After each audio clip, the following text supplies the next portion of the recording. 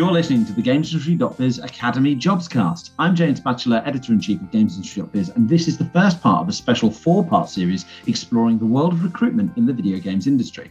This is part of our Get a Job in Games month, during which we will be sharing careers advice and in-depth guides to securing a role in key positions, all on the Academy section of the GamesIndustry.biz, and we'll be drawing attention to our shiny new jobs board, where you can find the latest vacancies.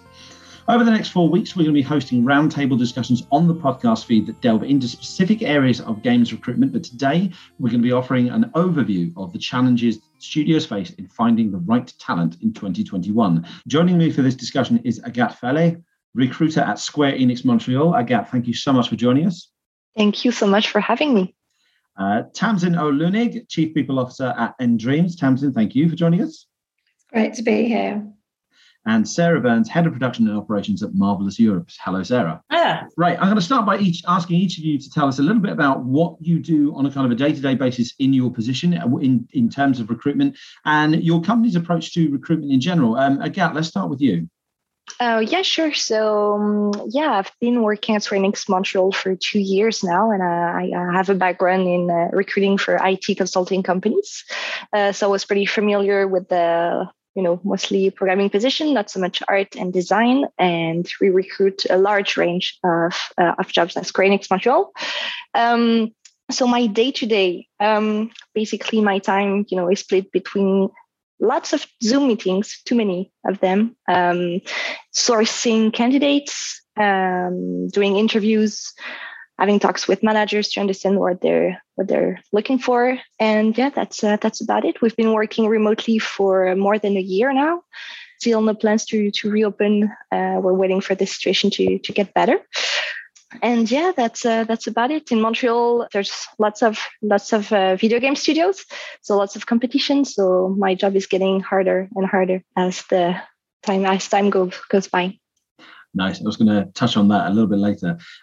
Sarah, what's your role when it comes to recruitment? Because it's kind of buried within your job title there. Yes. So I'm Head of Production Operations at Marvelous Europe. So we're a small team, and currently when we look to hire, we look in our networks and we work with recruiters to find suitable candidates. Nice. Tamsin, what about yourself? Chief People Officer. It's one of those job titles I'm seeing a lot more across the industry, but I always wonder what it actually means. Are you chief of the people? Yeah, absolutely. I like to think so. Although other people call me C3PO. So, I've been with nDreams since the start. I'm one of the co-founders. But primarily my function right now is it could be named anything. It could be head of talent. It could be head of HR, head of people. But primarily I've got 3 functions that work with me. I've got HR, learning and development, and I've got recruitment. And ultimately I'm responsible for the people area of the business. So my HR team look after employee relations, onboarding, offboarding, compensation and benefits, that kind of thing. I've got a learning and development manager who we've hired this year to really focus on the nDreams Academy that we launched earlier this year, but also to focus on things like internal management training, internal training development, that kind of thing. And then we've obviously got a recruitment team, which currently consists of two internal recruiters, and we work with external agencies, and also we do a lot of direct recruitment ourselves as well. Nice. So kicking off this discussion properly, what I want to ask, and it's quite a broad conversation, is essentially the question that this entire episode aims to ask is, what are the biggest challenges in recruitment, in games recruitment in 2021? Now, obviously, the main answer is the coronavirus pandemic, but I kind of want to look beyond that as well. So kind of stepping aside from just the complications by the restrictions and lockdowns and all the different policies in place across different countries, the market in general, like what are the biggest challenges when it comes to recruiting new talent? I can talk from my perspective. It's like I work in Montreal, so it might be different from what you're experiencing right now. I think the biggest challenge for us is the small amount of candidates for a big amount of studios. There's Montreal is really like a big hub for video game companies. There's lots of them, and more are coming like every year. So basically, we're all poaching each other, like most candidates have been to every video game studios in Montreal. So we're all looking for the same kind of profiles. So for like very hard to find positions, just for example, like data analyst and tech artists, we're all in competition with each other. And our personal challenge is also that we're a mobile game studio. It's a bit sometimes difficult, like to attract candidates for this specific type of game, because there's a lot of console, PC, video game companies in Montreal. So we're in competition with them as well, but also new mobile game studios that come to Montreal. So I'd say that's the biggest challenge. COVID was not that much of a like deal for us in terms of recruiting. Like we never stopped recruiting. We quickly adapted. We even continued like recruiting internationally. So of course the delays are way longer than they used to be. So that's a challenge as well. But other than that, I would say like the tough competition in Montreal is the biggest challenge for us. I was going to ask about that actually, because as you say, like Montreal is a massive hub for games development, and primarily, at least I know primarily for all the studios that are console and AAA and PC kind of focused. Square Enix Montreal, obviously, as you say, focuses on mobile, which is it's the biggest sector of the games industry. But it sounds like the talent pool, particularly in Montreal, isn't as big as you would hope. Like, is it difficult, like kind of in general, not just specifically in Montreal, but in the mobile industry in general, is it difficult to find like the right candidates, the number of people you need to hire? It's difficult to find people with mobile game experience in Montreal. In other cities, for example, Barcelona, there's a lot more like mobile game studios. So I find that there's more candidates with that experience.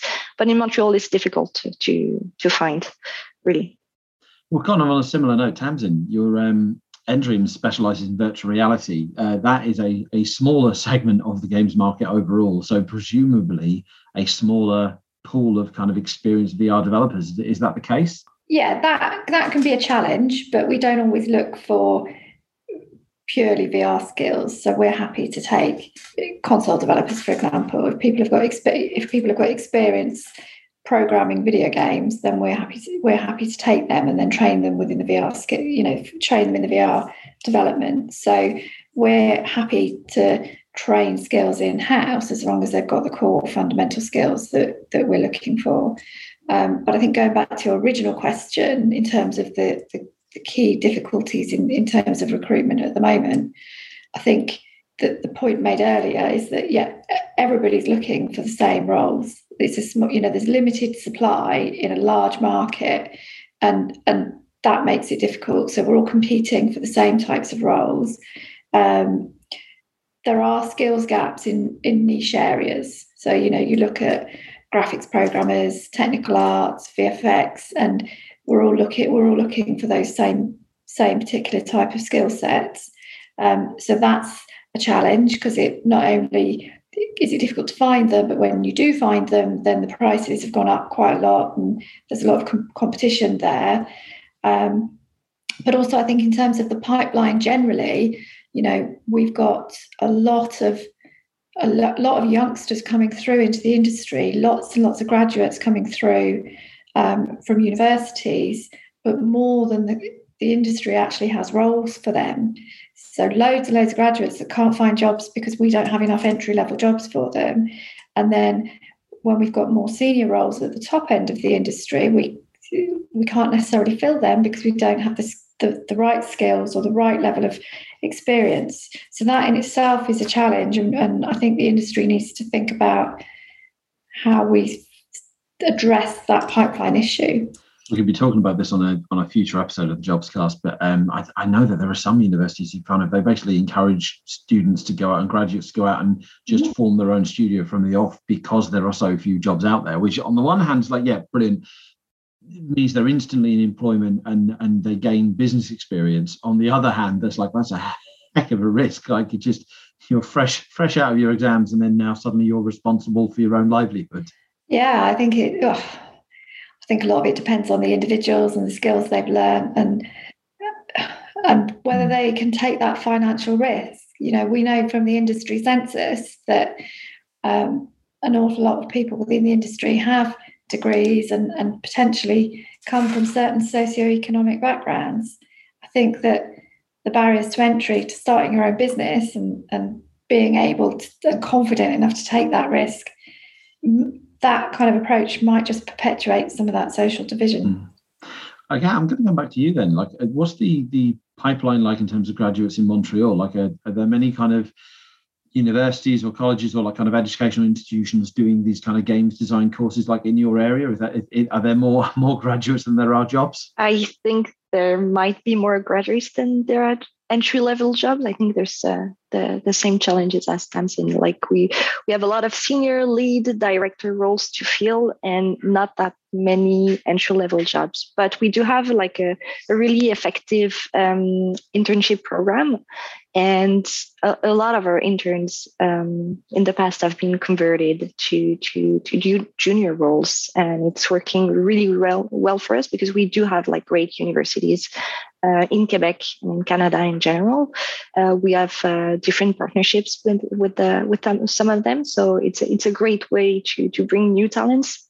But we do not have that many entry-level jobs. And the biggest challenge for us is really filling those senior lead director roles. And this is where like the war for talent is really going on. I agree with that. I think the entry-level side is being addressed quite well, and with internships, with Kickstart roles that Intergames have been helping with. But it's that senior level, the higher level, that's difficult. What's the solution then? Like, how do we nurture and encourage more senior level talent? If we've got all these graduates coming up from the bottom, like plenty of potential talent at the entry level, like how do we kind of future-proof the industry and develop this kind of experienced senior type for future positions? I think we have to focus or refocus on training and development within our own studios. One of the aspects that we're focusing on in Dreams is upskilling our staff and focusing on their training and development needs and how they progress. And it's difficult when you're a really small studio of 10, 20, 30. All of your money and your time and your investment goes on delivering products. It can't go on anything else because you just have you've got no spare capacity and no extra resources, whether that's time, money, anything. It's just not possible. It certainly wasn't our experience. And as we've developed over the years and gone from 30 to 15 and now 100 plus, honestly, hasn't really changed that much. We've still not got a huge amount of time capacity.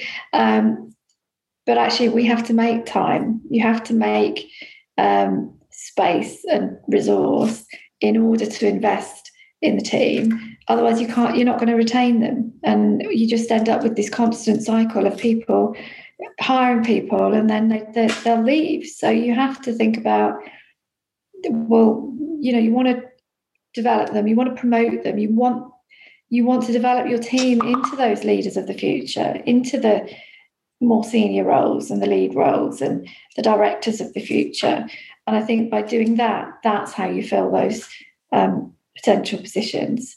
But it takes time. And sometimes when you've got, a massive project to fill, you've got this balance and that can be quite tricky. I really agree with what Tamsin said, and we really focus on training our employees, and we want them to grow within the studio rather than getting the promotion at another studio. There's a lot of competition, so we really want to make time for that. And it's difficult when you have games to ship to find that time. But I think our producers, our managers are really aware that we need to invest in our talent.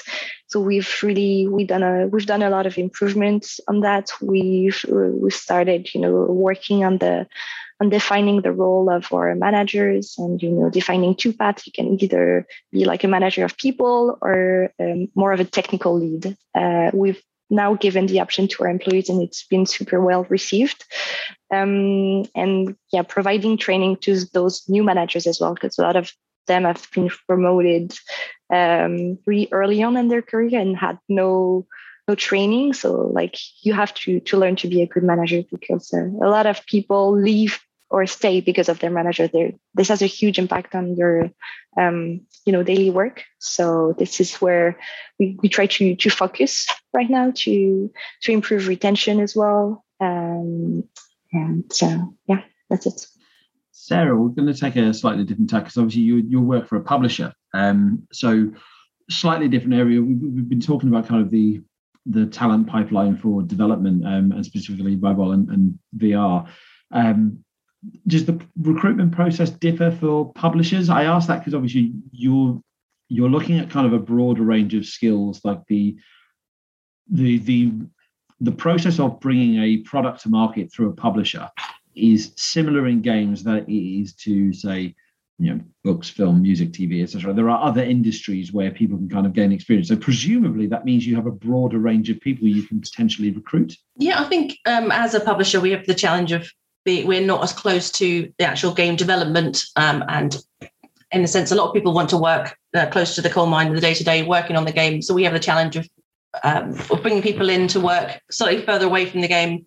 But the benefits we have working at the publisher is that we work on a multitude of different games. I think when you say about different type of skills, I think we're all gamers at the end of the day, and we all have to have a passion for good games. I think that's a key part of working for a publisher, especially when we're looking to sign titles or working with developers to make sure that the development's on track and that it's fun and we're hitting all those milestones. I think when we're recruiting, especially when we're looking at, say, a publishing producer compared to like an internal producer, they're very different skills, really. And so there's a lot more, say, hands-on with managing the teams when you're a developer, whereas as a publisher, you're working with different external stakeholders and developers. It's a slightly different skill set from a management point of view. I think I'd just echo some of those points as well. We're actually a publisher as well as a developer, so we hire for marketing and those kind of roles too, and comms roles and things. And fundamentally, the talent is all creative talent, and you're looking for the same things when you're hiring. So typically you're looking for people and behaviours that represent your brand and represent your company, and you want them to have the skills and the talent to do the role, but mainly you want them to be able to represent you, and you want them to fit in with your values. And I think that whether you're recruiting for publishing or development or operations, whether it's HR or whoever, that the process of recruitment is the same across the board. We've spoken a lot kind of about competition. You've been talking about how kind of the difficulty of kind of fighting, particularly you, Agat, like talking about the fighting with the other studios to kind of get the best talent. What is it a games company can do to kind of differentiate himself? Like when you're all hiring for very kind of similar roles, Marvelous will be hiring for similar roles to other publishers. Both Endreams and Square Enix Montreal will be hiring for similar roles to other developers. What is it that differentiates your company? And I'll preface that by I'm not asking for a specific list of benefits that people at your company get, largely because that will probably make me jealous of all the benefits that people get at development companies. But I mean, in general, what can a company do to kind of differentiate itself and say, yeah, no, we are the better place to apply for or to want to work for? Yeah, I think our main selling points, other than the great projects we're making, of course, is like the focus on the balance between professional and personal life. We put a huge emphasis on our people, our employees, and we want them to feel good in the company. And of course, it comes with, we have good benefits, but also we really try to respect our people's time, to not, do crazy overtime, to, you hear crazy stories about crunch and so on. It's very different at our studio. And really, especially during the pandemic, I think it was more than ever super important to take care of your employees. It took a toll on a lot of people. So we've really tried to communicate more about our what we do to make life better for our employees. So it came with, doing conferences on, how to deal with your stress during, the pandemic, how to have a better balance in your life. What else? And trying to really educate the managers as well and the producers, like to give their employees time to rest and to not put too much stress on them. And I think our other super good selling point is that we have small teams compared to big AAA game studios in Montreal with more than 3,000 employees. We were 170. And I think we've been able to go get those console PC candidates by focusing on you're going to work in a small team. Everything you do is going to have a huge impact on the projects. This is how we've managed to differentiate ourselves, because yes, we're a small studio, but we're also backed up by a huge company, which is Square Enix. So it really helped. Each studio needs to focus on its USP, whatever that might be. So we would focus on the fact that we're a VR specialist, we're a VR developer and publisher, and in terms of the UK and where we are, then there aren't many others of those around. So we would focus on the games that we're developing and the platforms that we're working on and the exciting partnerships that we have with the likes of Oculus, PlayStation, some of those big hitters within the industry. And we would talk about that. Now, in terms of our kind of company and our culture and the benefits that we offer, then obviously we would kind of advertise those facts and go through all of those and make sure that we were representing ourselves in a way to really demonstrate who we are and what we stand for, and convey the culture that we have within the studio and the business. And I think that that's what every studio needs to do. There's no one game developer that's the same. They've all got their own pros and cons. And whenever I'm talking to maybe a student that's thinking about what they want to do for their career, I'm always saying to them, you have to find your home, you have to find your fit. You might find a AAA developer and it might be perfect for you, or a little indie studio might be perfect for you. It depends on your personality and what your preferences are, and whether you want to be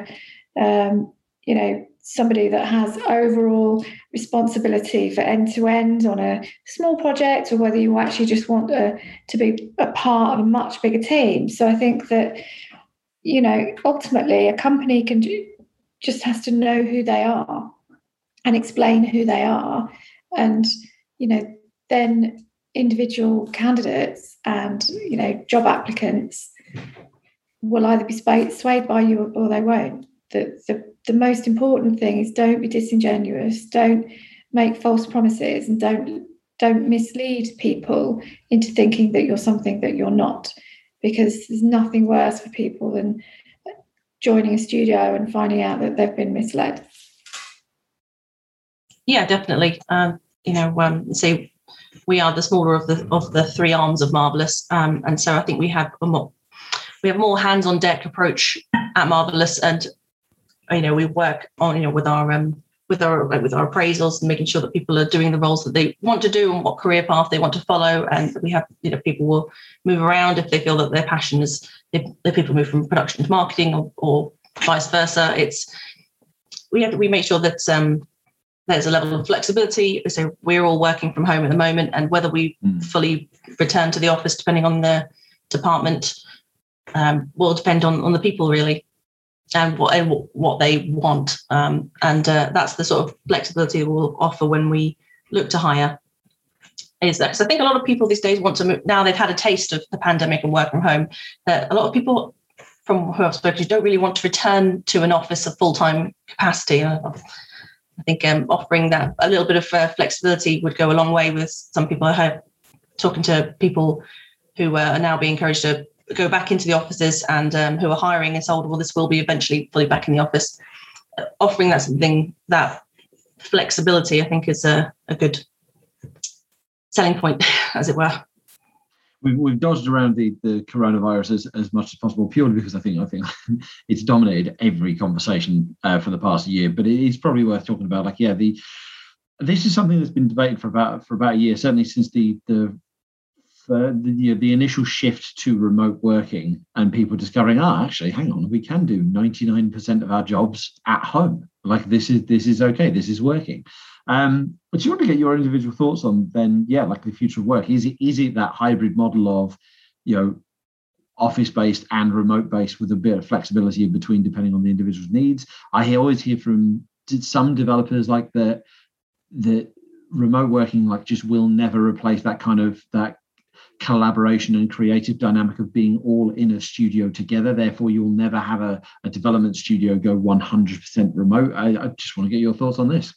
I think we all face the same challenges, and it was really quick when it happened. We had 2 weeks to transform and be completely remote, and before that we were not. We didn't really have this option to do so. We didn't have the tools in place, nor the good practices. We didn't know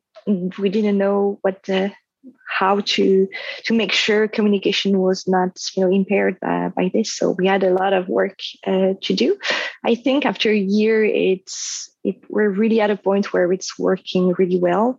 But I think a lot of people are missing this human connection. And you can feel that the studio cohesion, which was one of our main strengths, at the studio, it's more difficult to get a hold of, to really feel it. Because we used to do, lots of events. Every milestone was a good excuse, to do, a brunch or a small party. And after work, we call it 5 à 7 in Quebec. But so this is really something that we're looking forward to do again. But I think when we've asked our employees, what would be the best option for you, there was not a consensus. It was not unanimously, I want to come back 5 days a week, or I want to come back 1 day a week. It's really super split, so we're still, in the process of figuring out what's the best solution. But I also think that it's not possible to please everyone. So that's where we're at the moment.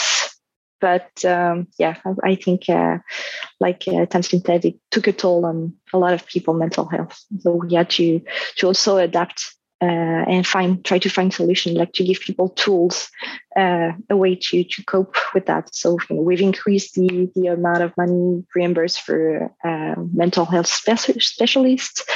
We've given some time off, 1 Monday off every 2 weeks to give people time to rest, because some people, in the COVID context, never took their vacation. So if you never to take your vacation, at some point you're gonna have a breaking point. So a lot of communication on vacation, take time off. I know you can't travel, but Montreal has great parks. Go for it. Just chill, play video game all day. And also giving training or advice to managers on how to best communicate with their team. And now we're in the process of thinking about what is it going to be if we're going hybrid.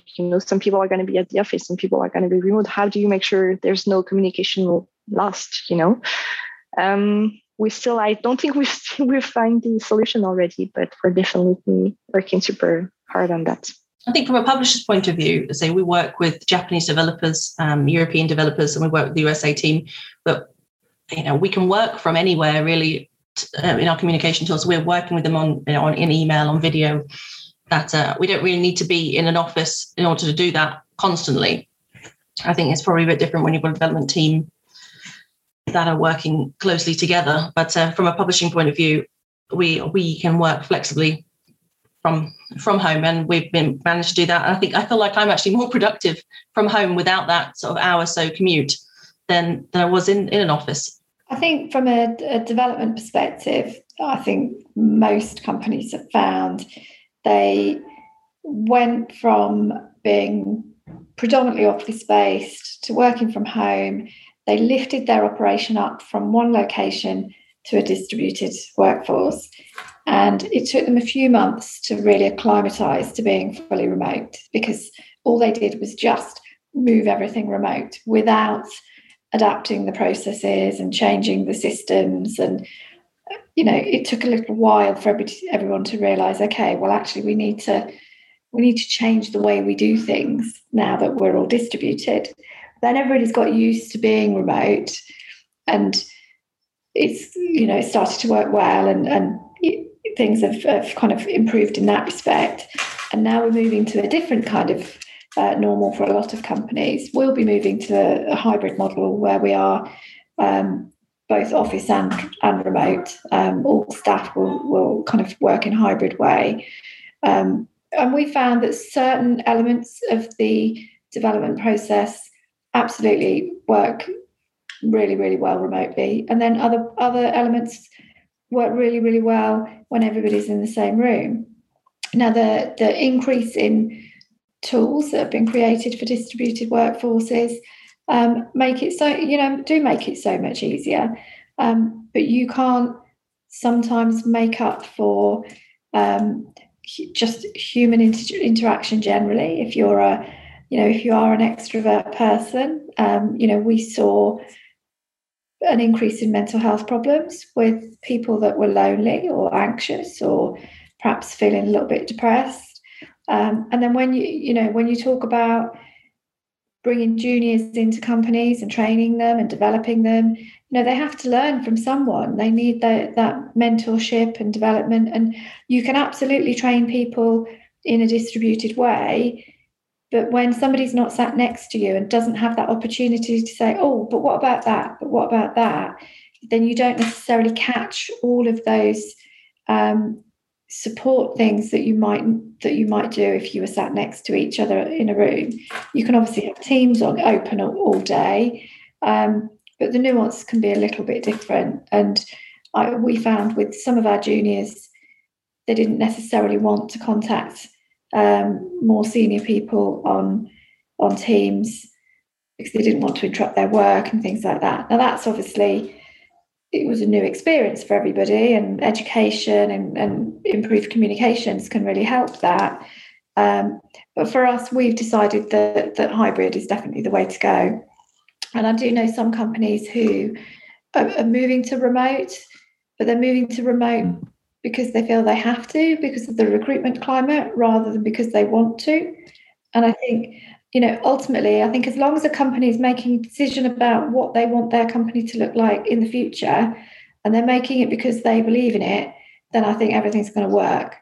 But I think if they're not quite sure what they want and they're just falling into it, that may be where we have a problem.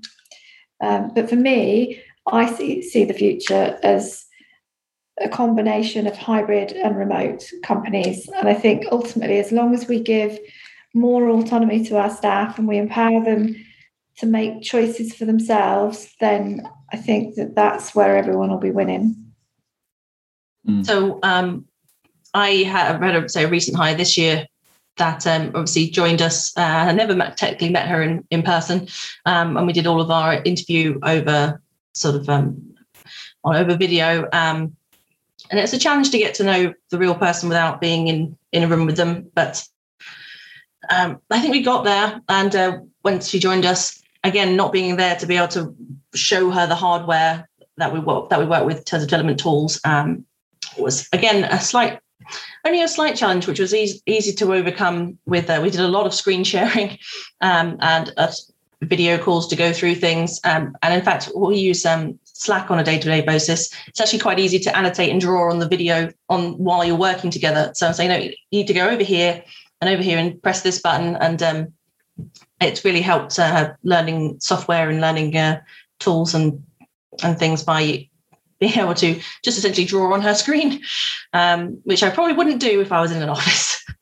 But it's been a lot of just being available as a manager constantly for questions and check-ins and making sure that everyone from the team has an opportunity to have one-to-ones with them to sort of get to know each other and who we are as a business. So we refurbished our office during lockdown with the new normal in mind. So we've got a lot more collab spaces rather than just rows of desks and things. And so that's quite nice. And we've got about maybe 15 to 20% of the staff coming in a hybrid way. So not there all the time, but sometimes. And so we are working quite well. We're experimenting with that smaller number, and then gradually we'll be rolling it out to more of the staff as time goes on. But it's amazing how much cake you eat when you're in the office.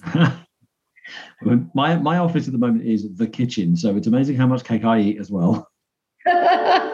Another thing I wanted to talk about then was the challenges of onboarding, and that is both kind of in terms of the pandemic, when you're hiring people from a remote location, because obviously not everyone's back at the office. How do you kind of give people a feel for your company and get a good feel for the candidate yourselves, and bring them on board? But equally, like kind of just in general, like the even before all of this pandemic and lockdown stuff, like the process of onboarding and just easy finding the right person and making sure they settle in like quickly and kind of get up to speed. Yeah, for sure, it can be done, but it was a work in progress. It took a few months to get our rhythm going and to find what worked and what didn't. But I think we found it.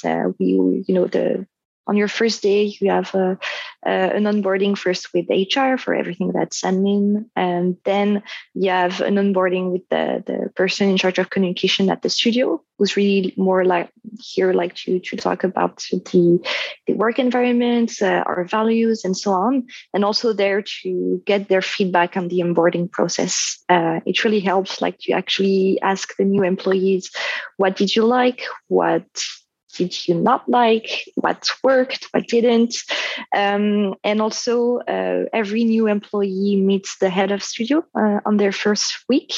We've managed to keep that.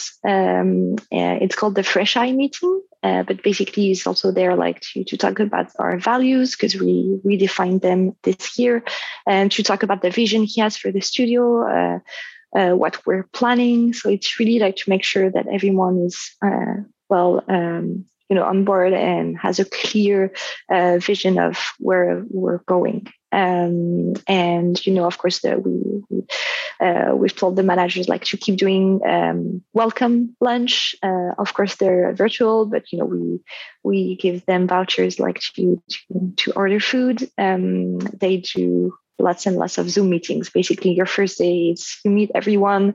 You're also assigned a buddy when you get there. So it's really your assigned person that's going to help you. If you have when you start, you have a lot of questions. Sometimes you're scared to ask them, but really this person is there to reassure you. Even if you think it's a stupid question, ask it. Do we have a Slack channel dedicated to posting pet pictures? Yes, we do. There you go. I'm going to add you to it. And also, we've managed to keep our show and tell tradition. So basically, every Fridays at 4 p.m., it was beer time at the studio, beer and wine time, and soda, of course.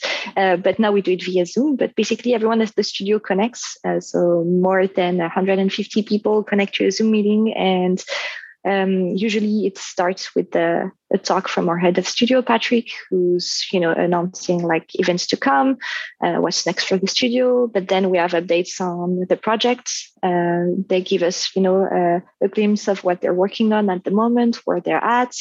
It could also be if you want to talk about any subject, you can also do it. It's just a way to all connect and to be there together, to see all the new faces. This is also where the new employees of the week are presented. It's the way for them to introduce themselves. So this is how we've tried to deal with this, and it's been working really well. But I think more than 50 to 70 people at the studio have never been to the studio. Everyone we've hired during the pandemic, because we haven't opened back yet, they've never seen the studio. They've never seen their colleagues in real life. But now the situation is getting better in Montreal, so we're gonna try to encourage teams to meet maybe outside in a park to maybe actually see each other's. But yeah, I think a lot of people are looking forward to see the studio and to see their team in real life. I just have to agree with that, really. So it's easy to train staff, but to find someone who is capable and confident and willing to learn and has that drive is that magic spark that you need to find. So onboarding's actually been a real focus for us this year. So when I hired our learning and development manager at the start of the year, one of his first briefs was to define effectively a full onboarding program. In the past, we've had it's been quite good, but we've now digitized all of the onboarding, so employees get all of the paperwork in advance, and they can they can read all the policies in advance of joining us, so that their first day isn't spent with reams and reams of handbooks and things and documents that they have to try and take in on the first day. And so now on the first day, they get an induction to the company with a bit about our history, a bit about VR, the market, the organisation, and then they get a run through of their department and their manager and how things are going to work, plus the health and safety side of things. And that can work either online, or it can be in person, depending on where the new person's going to be working. So we've been finding that's worked really well. And actually, I had some feedback the other day from one of our team who joined. I think he joined about 3 months ago, and he said he's only met 2 people in person because he's only been down to the office once, but he still feels like he totally knows the company culture. He knows our vision and values, and he kind of knows what we stand for. And that was even before being in the building or anything like that. So I think it's working really well. We're quite pleased with how that kind of process has worked. So I think it can be done. We're running a little bit low on time, so I'm going to limit myself to 2 more questions, if I may. One fairly broad is, from your various perspectives, like how has the way that companies find talent, the places they look for jobs, changed over the last, say, 5 to 10 years? And within that, I was going to ask kind of, how has the role of recruitment agencies changed? Do your companies use those? How do companies find the talent they need? I think that the role of recruiters has changed over the last few years. We've got an internal recruitment function within our business that processes a lot of direct applications. We advertise our own roles, and we have a lot of candidates that come direct to us. And we also, do our own outreach, and we did our own event, went to events and met people that way, and built a lot of direct relationships. But recruiters absolutely do have a really big part to play in recruitment as well. And we see them as a complementary part of the relationship to hiring. And, we've got direct relationships with 2 or 3 recruiters within the industry. I don't have a massive list that I rely on, but a few key relationships who I'm really happy that they represent us and that they source on our behalf for those roles, which are very much niche skills, hard to source, take a long time, and then that frees up my internal team to be focusing on the slightly easier roles. As for us, we're a team of 4 recruiters, and we were assigned by projects, but we have more than 25 positions open at the moment. So sometimes it's really hard to fill roles such as DevOps. We work with recruiting agencies, but like I'm saying, we have a short list. I work with maybe 2, 3 of them, but on really strategic and key roles. We also take part in recruiting events quite a bit. It was a bit more challenging during COVID because they were all virtual, and I found that there were less attendees. But yeah, this is how we work. We do a lot of sourcing on LinkedIn as well. This hasn't changed, but it's difficult to find time to do it. And this is where recruiting agencies can help us for sure. Last question then was going to be, just generally, what advice would you give to any companies who are looking to recruit in 2021? What is the thing that most people need to keep in mind? My advice would be hire for behaviours and values of individuals, because technical skills, I mean, clearly they need some basis of technical skill, but fundamentally you can enhance somebody's skills and you can develop and you can train them, but you can't change. It's really quite difficult to change inherent behaviours within individuals. So if somebody doesn't match the values of the business or the behaviours that you look for within your teams, then that's going to be quite a difficult match. So you might have an artistic genius, but if they're not a good collaborator, for example, and that's how you run your business, then that's potentially going to be a problem that you're going to have to deal with later on. So for me, it's about find the right behaviours and look to train the skills. Exactly. It might take a bit longer to find someone that's a perfect fit for the team and for the values of the companies, but it's definitely worth it.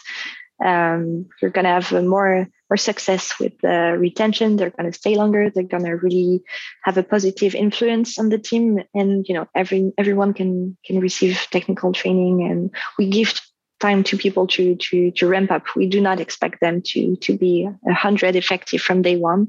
We take this ramp up time into account, and we're definitely more inclined to onboard someone with the right attitude and the right values, rather than someone who's just like a technical expert but definitely not the right fit for the team. It's not easy when a line manager has a product to ship and they just need a technical whiz on the project. They're going to want that talented genius that doesn't work with anyone. So sometimes there is conflict between recruitment and development, or the line manager, whichever element of the business is, and you have to work out how you prioritize the situation you're in. But it's really important to know up front, before you start the hiring process, what your criteria is before and how you're going to select. So make sure your recruitment team and your line managers are on the same page before you start the process. Thank you so much for your time, all of you. That's been absolutely brilliant. That is all we've got time for this week. Thank you so much for listening. We can be back next Thursday with another Jobscast. We're going to be looking at recruiting the next generation. So talking about future talent, students, graduates, diving a bit more into that side of things. In the meantime, you can find more jobs-related content on GamesIndustry.biz as part of our Get a Job in Games month, and you can find more news, insight and analysis into the world behind video games at GamesIndustry.biz.